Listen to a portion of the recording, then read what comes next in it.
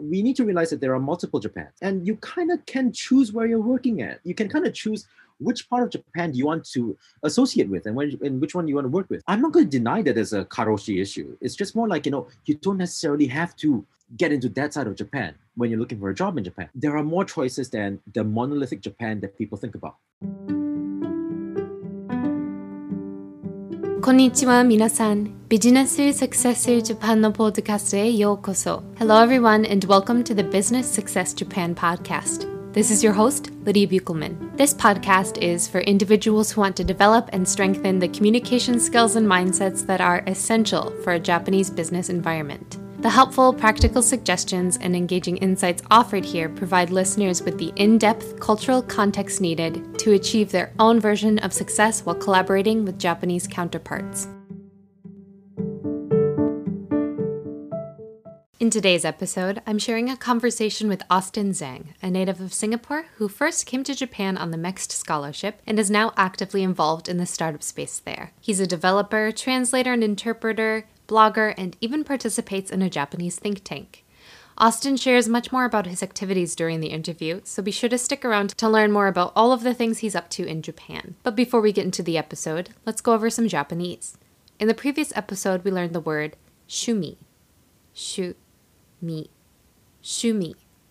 The most common translation of shumi into English is probably the word hobby. To hear about its significance in Japanese culture and, by extension, its importance in doing business in Japan, be sure to listen to the previous episode with Kevin Kroll. In this episode, I want to highlight a word that comes up when Austin discusses visas. It's actually a combination of two words, but I will break them down for you in just a moment. Tokutei gino. Tokutei no u. Tokutei gino. Tokutei means specific, special, or designated, which is probably the best translation for this context. Gino means ability or special skill, so the visa this refers to, the Tokutei gino visa, is a visa intended for people who want to come to Japan who have specific in-demand skills or who want to work in certain industries. The point of this visa is to help address the labor shortage that has been coming alongside the rapid shrinking of the working age population in Japan. Austin touches on some of this later on in the conversation, so be sure to keep listening to learn more. But before we get into the conversation, I wanted to take a moment to offer a very special thank you to Hassan, who made the very first donation on the podcast's new coffee page. Hassan wrote, "Just finished listening to your entire series. I really appreciate the time and effort you've put into the podcasts. I learned a lot about doing business in Japan, and it was fun." Thank you so much, Hassan. If you would also like to support the podcast and want to help keep the content flowing, please consider doing one of three things. If you haven't already, please go ahead and follow or subscribe on whatever platform you're using, and consider leaving a review if you're on Apple Podcasts to help the podcast reach new listeners who could benefit from the information shared here. If you have a favorite episode, please go ahead and share it with a friend or colleague who you think would enjoy it. And if you would like to help make sure I stay well caffeinated enough to keep putting together these podcasts, you can also provide financial support at the podcast's new coffee page. You can donate once or even monthly, and every little bit goes a long way. You can find the link to do so in the description of the episode. Thanks so much in advance, and let's get into today's conversation. So would you mind just taking a second to quickly tell us a little bit about who you are? Okay, so in short, I'm Singaporean, came to Japan almost 10 years ago, actually, in 2012. First came as a student, stayed on to work in Tokyo after that. So regarding what I do, right? So I mainly work in IT, so I am an engineer, mainly doing freelance work in Japan. Though I also wear many hats. So the thing is, aside from just being an engineer, I also do translation and interpretation work sometimes. Part of what I do is also centered around the theme of foreigners in Japan. So you're looking at like research surveys about the issues the foreigners face when they're looking for jobs in Japan. I do this under a Japanese government think tank. I also run the MEXT Scholars Association, which is the association for recipients and graduates of the MEXT government scholarship provided by the Japanese Education Ministry. Yeah, so it sounds like you're more than a little bit busy. So could you tell us a little bit about what it's like to work as a freelancer in Japan? I mean, To be honest, like freelancing in Japan in tech right now isn't exactly very. It's not hard to find work because, like everywhere in the world, like there is a shortage of technical talents here. So people look for someone to fix their website, and I go in and I fix the website, and I get money for it. That's very simple, yeah. But one thing to note, I think that may be interesting for your audience is that unlike many other countries' visa regimes, the Japanese work visa, the most common work visa that people are on in Japan, does not actually care whether you are in Japan as a full timer, as a part timer, or as a contract employee. There's a whole long story behind it. But so actually, in Japan, you actually can get like a work visa as a freelancer. And for me, I do belong to one company, which is my main work. But the thing is that my visa does not restrict me to only have income from that company, which is why, like, I do multiple things at the same time. Right. I know that sometimes the contract that you get from your company tries to maintain some amount of exclusivity, but your actual visa, depending on the type of visa, we can get into that later too if we have time.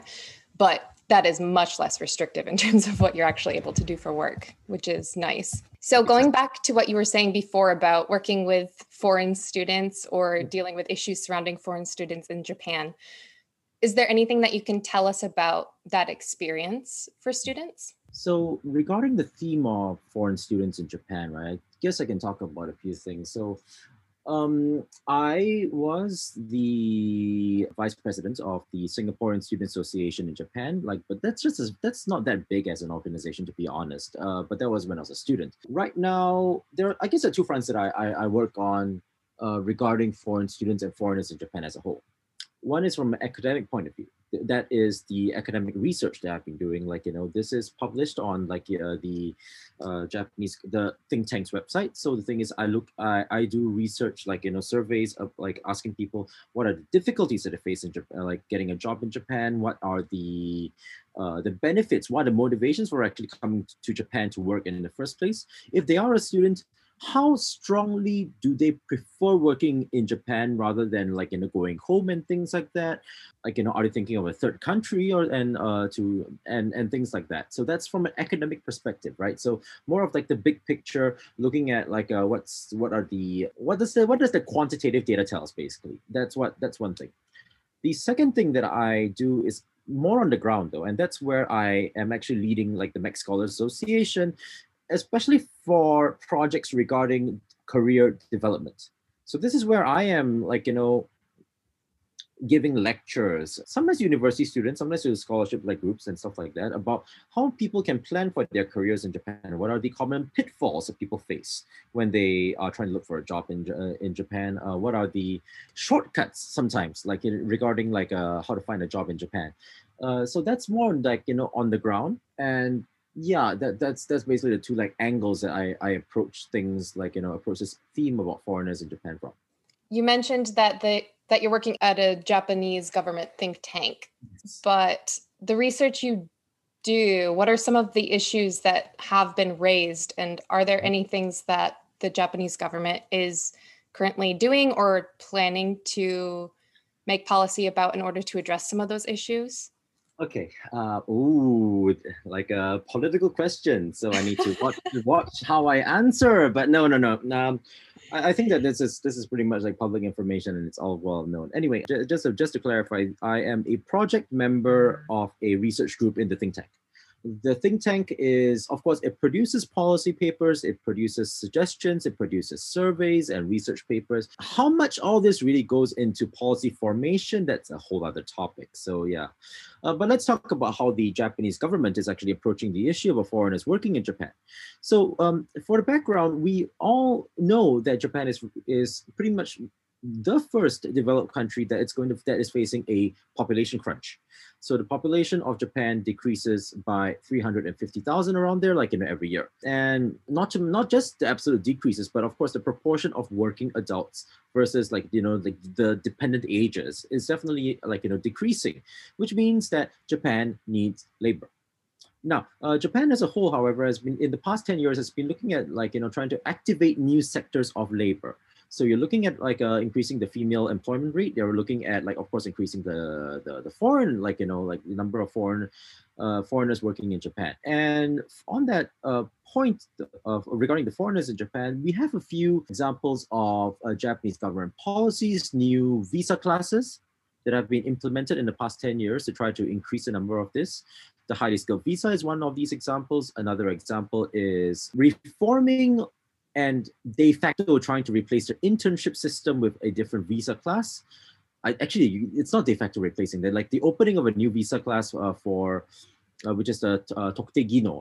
I'm not sure what the English translation for that is, but yes, anyway, new visa classes from a legal perspective. From the foreign student point of view, in the past 10 years, the Japanese government has been trying to push universities to increase English courses in universities. The issue, however, is that many of these don't really have enough career support for the entrance, and therefore many of the people who enter these courses don't really get into don't really find jobs in Japan, even if they want to. So increasingly, there is a more knowledge and a recognition from the Japanese government that instead of just bringing foreigners into Japan, foreign students into Japan, you kind of need to provide them with the tools for them to transition into the workforce. And the Japanese Education Ministry has, I think, a project group regarding this. Like they're trying to increase, career counseling for foreigners. The Welfare Ministry, through Hello Work, actually is trying to do something along the same lines. The Economy Ministry, METI, is also trying to do something similar. They're not really coordinated, to be very honest, but there are attempts from various agencies to try to increase the number of foreigners working in Japan. As for the efficacy of it, it's a bit of a no comment for me, but the thing is that they try. If you want me to be honest about what they're doing, though, I do think that one big issue that they're facing is that they're trying to do without these initiatives, without actually listening to the ground, as in listening to foreigners. And that's kind of a very big policy roadblock that happens for very, very often regarding foreigners. So, but yeah, I do hope they try to fix that thing, because you can't fix the issues without actually talking to people facing the issues, right? Right, definitely. Nobody knows the issues better than the people who are dealing with them head on. Exactly. Yeah, so going back to what you were saying before about how obviously Japanese universities are being pretty aggressive about attracting foreign students, but then the pitfalls come later when they try to find work. What do those pitfalls tend to be for foreign students in Japan? The pitfalls for foreign students, there are a few key ones. Number one, being late for job hunting is the number one culprit of people self-sabotaging their job hunting, I think. So there is already evidence. So research from Minabe and other big HR companies in Japan do indicate that foreign students tend to have their first recruitment actions, like sending in the CV, for example, around 2 or 3 months later than typical Japanese students. So the thing is that's one thing. And this is because of a lack of understanding of how the Japanese working recruitment cycle works, which is very different from how it works in the rest of the world. So the thing is that in Japan, the recruitment cycle can start as early as 18 months before your graduation, for example. And that's if you're looking for particularly big international companies. But yes, this kind of thing happens. So, and many international students will come into Japan and they study. Nobody tells them this. And so they end up studying until the last semester, and they're like, oh, now I need to find a job because my graduation is 6 months away. But by that time, this 6 months away comes about, 80% of companies already finished fresh graduate hiring is one thing. So not understanding the recruitment cycle is one big thing. Another thing is language. Now, clearly, this is a bit of a difficult topic because many students study in English nowadays. But nonetheless, the rough idea that Japanese companies want is a foreigner with at least a JLPT N2. That is the average. And because of this, there may be a skill mismatch. I can't blame either party for this, though. Because on the other hand, on one hand, can you really blame the Japanese company for wanting somebody who speaks Japanese when the majority of their workforce is going to be Japanese people who don't necessarily speak very good English? But on the other hand, there is ample criticism, which I also agree with, that do you really need somebody with an N2 when, for example, you're going to try to place the person in, for example, an overseas sales job? Or can the person not learn on the fly? for example, because the N2 and the N1 are rather artificial measures of Japanese, which are more towards academic Japanese and business Japanese anyway. So yeah, there's these criticisms. Time, I guess the schedule, then after that, there's the skill mismatch is another thing. Also, there's a deeper point though. We have lots of students in Japan who speak near native Japanese. They also have lots of trouble trying to find a job. And for me, it's because they have gotten too deep into the Japanese game. Let's put it this way. So when there's a very strange situation where the more Japanese you learn, the more you talk to your Japanese friends, they say, oh, you need to go for this setsumekai, job fair. They need to do this, you need to do that, you need to do this. But they try to do the same thing. And even with the exact same qualifications, the exact same universities, right, their success rate is much lower than the Japanese person. Now, why is this so? To be honest, there is a bit of a discrimination, like a background towards that, in the sense that Japanese first may look at a resume and say, "Oh my God, it's a foreigner," and this person may not speak perfect Japanese. This person is more likely to quit in the first 3 years. There's a long story about that as well, and things like that. So there is that factor. But for me, I'm like, you kind of need to choose companies when you're applying to based on your strengths as a foreigner in Japan as well. So many people may end up looking for jobs in all the companies that the Japanese students also look for. But if the company doesn't have an international element, being a foreign student is a minus. If the company, however, has an international element, looking specifically for these companies and then applying and making very clear that you are effective bilingual can actually be a plus and increase your chances above what a typical Japanese graduate will be.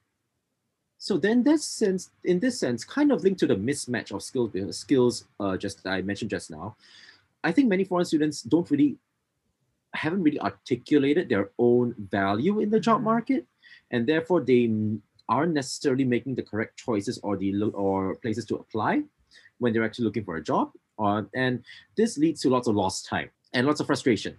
Nobody likes shukatsu. Everybody hates shukatsu, so yes. Everybody hates shukatsu, but shukatsu is the key, definitely. I mean, like this also. The funny thing is, I never did a single day of shukatsu. It's funny because I talk so much about it and I know a lot about it, but I myself have not done it before. But that's because I got my first job through connections and then long-term internship.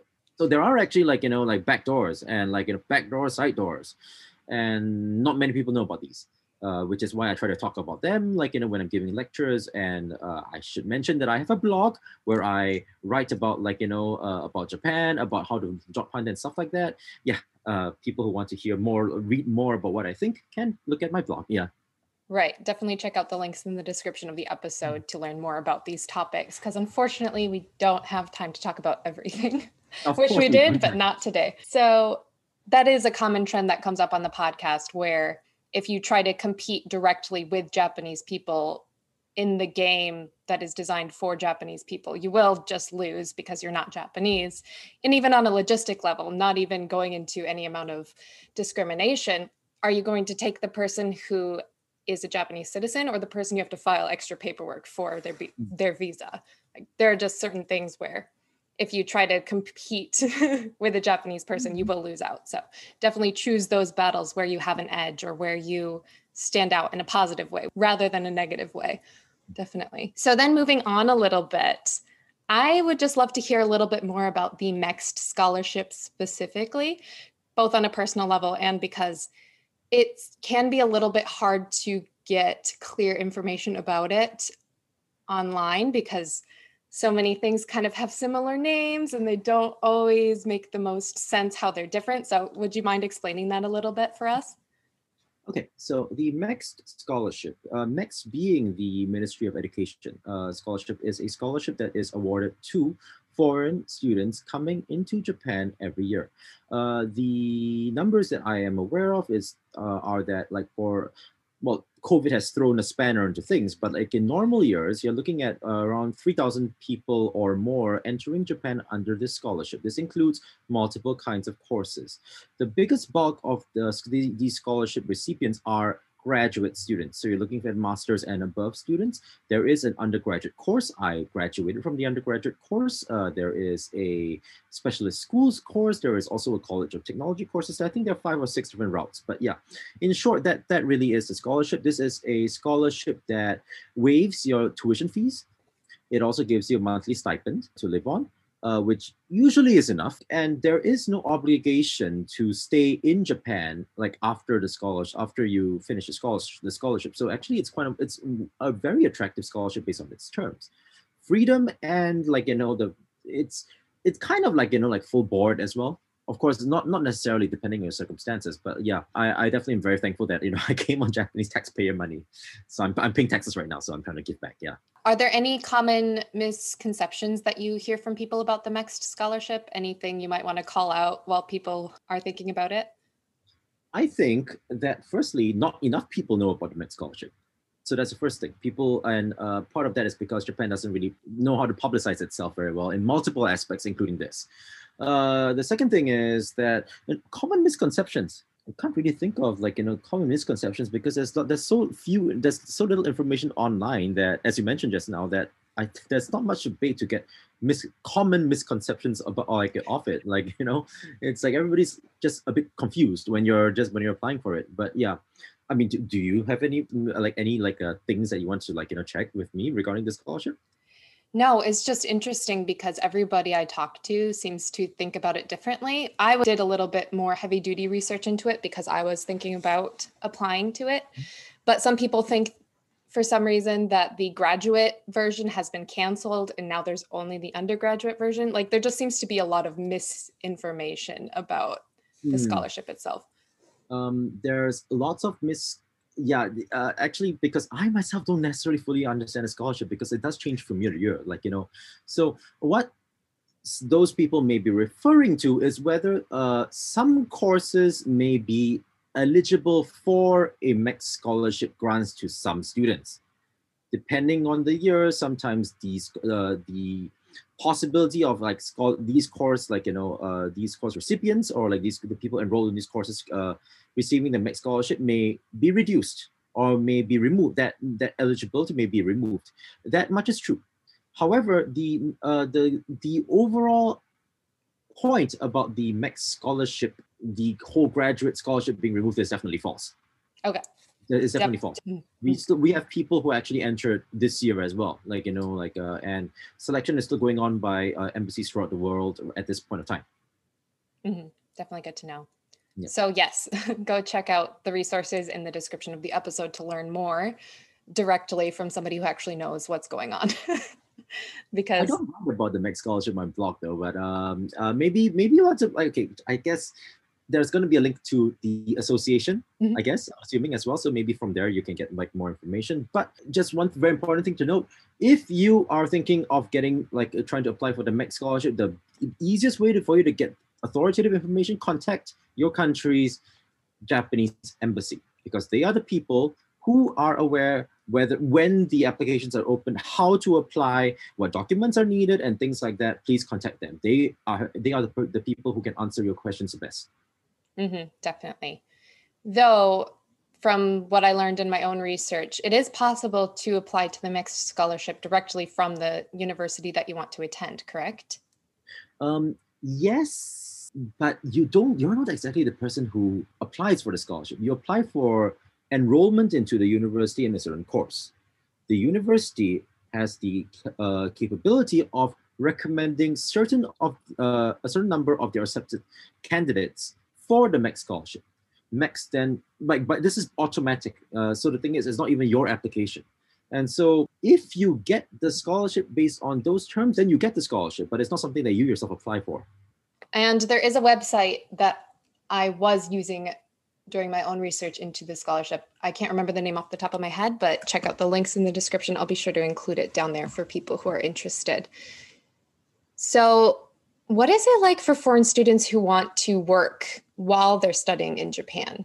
What is it like? It's quite a big question, so let me try to chop it down. There's a few ways to approach a question. Number one is, what kind of work are you likely to do? Yeah. What kind of work are you likely to do? The most common things are delivering Uber Eats, we're working at the convenience store, and things like that, which is perfectly normal and respectable. Yeah.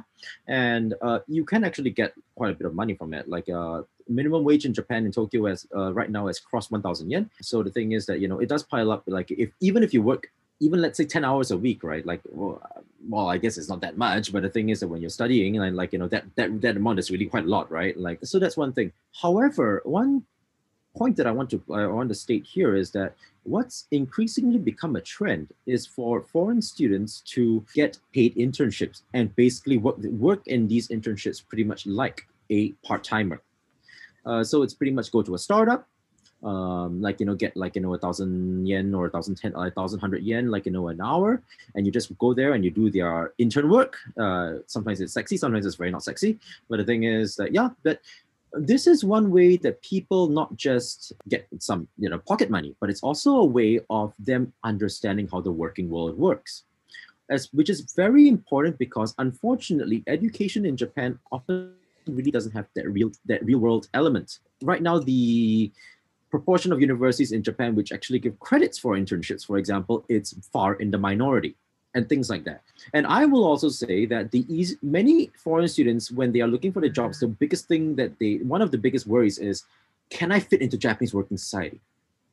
We all understand this, this kind of what do you call it? These kind of worries, intimately, because we were all there. But my response to that is the easiest way for you to find out whether you fit into Japanese society, working society, is for you to experience it. So therefore, when you're a student, go to part-time work, internet startups, whatever, so that you yourself can understand how you can be placed and how you can contribute into Japanese society, is what I'd say. Does that answer your question? Yeah, no, definitely it does. Yeah. And you brought up the issue of internships in Japan. And I just want to bring up something that kind of makes its rounds every once in a while on the internet, which is the concept of people paying to have internships in Japan. If that's something that you're familiar with, would you mind breaking that down a little bit for my listeners? Oh, there's so much to break down about the word internships in Japan. So the thing is that when you're looking at a company, when you're looking for paying to have an internship in Japan, this means something a bit different. For some, this refers to programs where a company takes care of finding a workplace for you, and then your lodge and whatsoever, and for a certain period of time in Japan. This is pretty much what happens when you are trying to look for an internship in Japan from overseas. Yeah. Now this is not something that I'm that familiar with, but I know it exists. Now, if you're in Japan already, I have never heard of somebody paying to participate in an internship from within Japan. I have never heard of it. In Japan, there are some, for example, university summer programs which have an internship element. That's a bit different, yeah. But in Japan, internships are I've never heard of people paying for them. If it's the long-term internship that I'm talking about, that I've talked about just now, it functions pretty much like a part-time job. But one unique thing about Japan is there are so-called 1 day, 2 day, 3 day, 5 day internships. Very mysterious concept for many of us. But basically, it's pretty much a company PR branding exercise and a job exposure kind of safari, where you go in and in a weekend you go look around how this concrete jungle works, and that's pretty much it. Yeah. Even then you don't pay. But selection can be kind of difficult depending on the company that you're aiming for. So yeah. So how do those 1 to 5 day internships even work in Japan? How much can you actually learn going in to have a quote unquote internship for just a few days? It's quite theoretical. I mean, so we need to understand why this happens in the first place. Why do companies actually do these internships in the first place? To make a long story short, it's because they cannot, due to their need to respect a certain recruitment calendar, they cannot do early recruitment. But they are trying to do PR towards candidates at an early stage so that they lock in their impressions, in the summer of their third undergraduate year. Usually it's then. So companies give you this internship for you to actually come in and then get all the smiley faces, look at this, we're such a friendly company, and we have global operations, and you can talk to us, and then we'll treat you with we give you snacks, we give you food, we give you a nomikai at the end of things. It's pretty much a branding exercise. So that's a company's point of view, right? They want to retain some candidates who will apply for them later on. Now, from the student's point of view, like, and what's the point of actually going for these? There's a few things. Number one, some exposure is always better than no exposure. The fact that you, for example, if you yourself have no idea how finance works, going into SMBC or MUFJ for like 2 days will probably give you some vocabulary at least, or some understanding of how, at least theoretically, how things work. Not practical understanding though, theoretical understanding. This can be a differential factor when you apply for a job in a linked industry later on, when you're really getting your, going to your job when you're actually really applying for your jobs interviews, right? You using the correct terminology or saying that, oh, I learned this in a different internship, can be a differential point especially during the interview phase. There's also another point. The fact that, for example, there are some internships in Japan which are very difficult to get, even though they're 1 day or 2 days. The fact that you have passed this is a signal for recruiters later on. When you write in your resume that you have participated in so-and-so internship, even though it's 5 days or 2 days, that is an indicator that you have that the other company has judged you to be superior than all the other candidates. And so there's a signaling element in your resume that actually where people benefit from participating. I hadn't been aware of that benefit, so thank you for highlighting that. But just on a practical level, are these internships something that students tend to go out and pursue on their own? Do universities tend to act as mediaries between the two parties? How does it usually work just on a logistical level? On logistical level, the students tend to find these themselves, Japanese students. Foreign students often don't have access to these internships in the first place due to the language that's needed. So because of this, certain universities and certain blocks of universities, like groups of universities, may actually have foreign student-oriented programs which are meant to be kind of similar. But they're still far and few. I know that Tohoku University and there's a general consortium of universities in the Tohoku area which are trying to do something like this. Just shifting gears a little bit to work culture in Japan specifically. So Japan definitely doesn't have a monopoly on the idea of overworking and burnout or anything related to that. But the fact that they literally have a word for it, karoshi, so dying from overwork, can definitely give people some pause when they're considering working in Japan. So do you have any arguments about why working in Japan might be worth it for people, or at least worth thinking about seriously when they are nervous about some of these aspects of Japanese workplace culture? I think that the first thing I have to say that I am definitely biased because it has worked for me. Yeah, so, and I think many of people on your podcast will definitely have the bias because it's worked for all of us, you know what I mean? Like the working in Japan. But okay, karoshi, and we all have this image of Japan being a very hierarchical structure and hierarchical work structure, sexist, having a very sexist work culture as well, which all of this is true. There is no smoke without a fire. And my view is, however, that for both people outside of Japan and inside Japan, we need to realize that there are multiple Japans. There is no one Japan. There is the old Japan of the 1970s. There is also the new Japan of the 2020, 2020s, yes. And you kind of can choose where you're working at. You can kind of choose which part of Japan do you want to associate with and which one you want to work with. The fact that I, as a foreigner, can do multiple jobs and basically what they call it, hustle in Japan, is because I choose to be inside the more startup world within Japan. And that has worked for me. So I'm not going to deny that there's a karoshi issue. It's just more you don't necessarily have to get into that side of Japan when you're looking for a job in Japan. Now, we can talk about how do you tell them, but that's a whole other story. So yeah, for me, I just want to say that there is no smoke without fire. So you kind of have to go in with your eyes open. But there are more choices than the monolithic Japan that people think about. That's a great way to frame it. You get to choose which Japan you participate in. You might accidentally end up in a situation that doesn't work so well for you, but luckily nowadays moving around has become more acceptable as well. So you mentioned that you've kind of moved into more of the startup world in Japan. Could you share a little bit about some of your experiences there? Ah, the startup world in Japan. Now, I'm sure that there are more speakers around who can talk about the startup world, like in like Tokyo startup versus like Silicon Valley and stuff like that. That's not really my main like focus. But startup world in Japan is much more dynamic. It's much more dynamic as an individual worker, because the thing is that like people doing multiple jobs, having a side side hustle. This is quite common. Also, is the fact that the startup world in Japan is more foreign friendly, not just for engineers. Many of these startups are also looking towards international expansion. Or even if you are not a technical person, people need bilinguals, for example, to bridge the gap with foreign engineers and things like that. So, which is why actually there are lots of foreigners who actually gravitate towards the startup, the startup sphere, even if that's not their first job. Many people will end up in it for the second and the third. So I like it.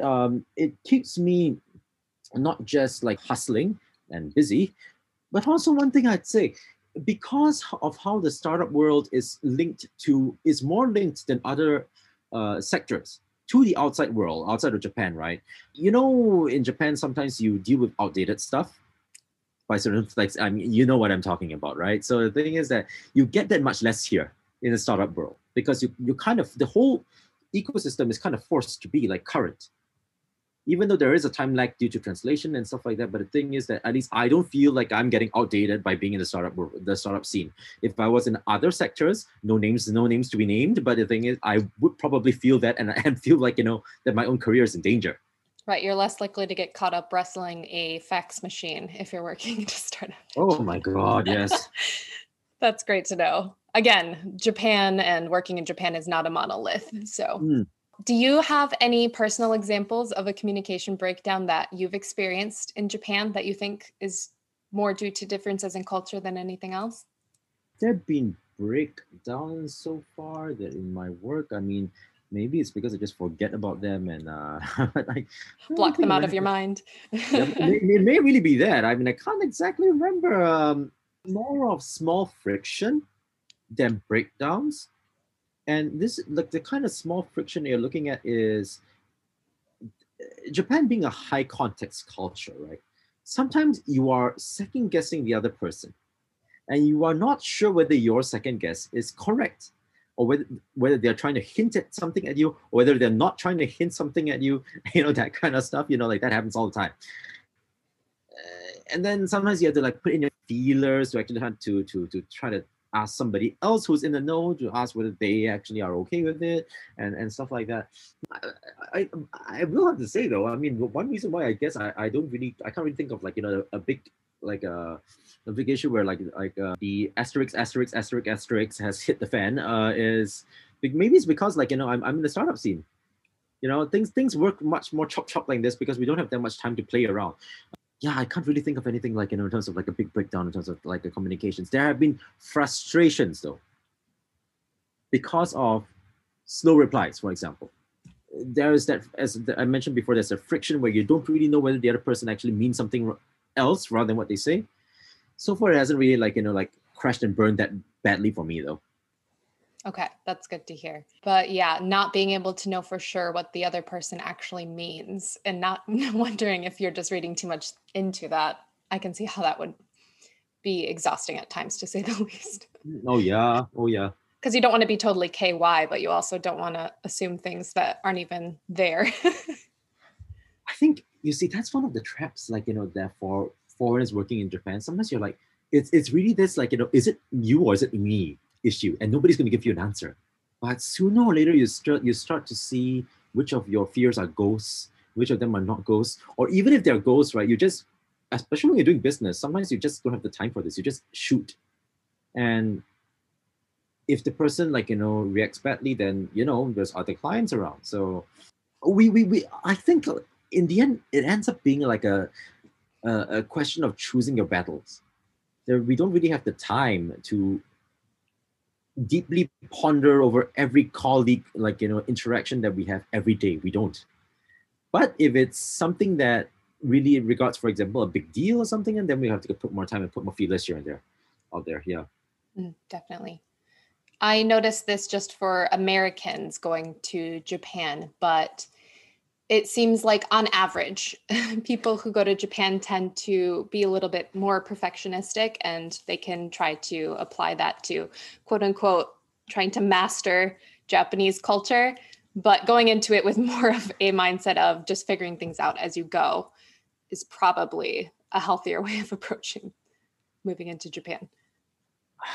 Oh wow, like the integration thing, right? Mm-hmm. You see, this kind of goes back to my first point about like finding your own value in Japan, right? Like integration is good, integration is fine, integration is important. You cannot form a proper response to what you do not understand. That is the base of all intercultural communication, because you may be thinking of something but the other person doesn't perceive it that way, right? But it just because once you get to that comprehension stage, right, it doesn't mean that you have to give a Japanese answer. I am firmly of the view that foreigners best contribute to Japan and best develop their own careers when they understand Japanese culture well, but also formulate their own responses to that based on their backgrounds and what they can deliver.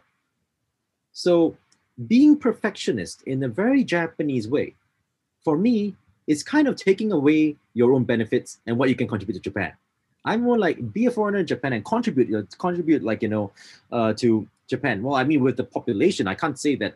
Well, Japan does need more Japanese, but like we Japan also needs foreigners who are foreigners, right? Exactly. Instead of trying to become someone you're not, try to lean into what you uniquely bring to the table.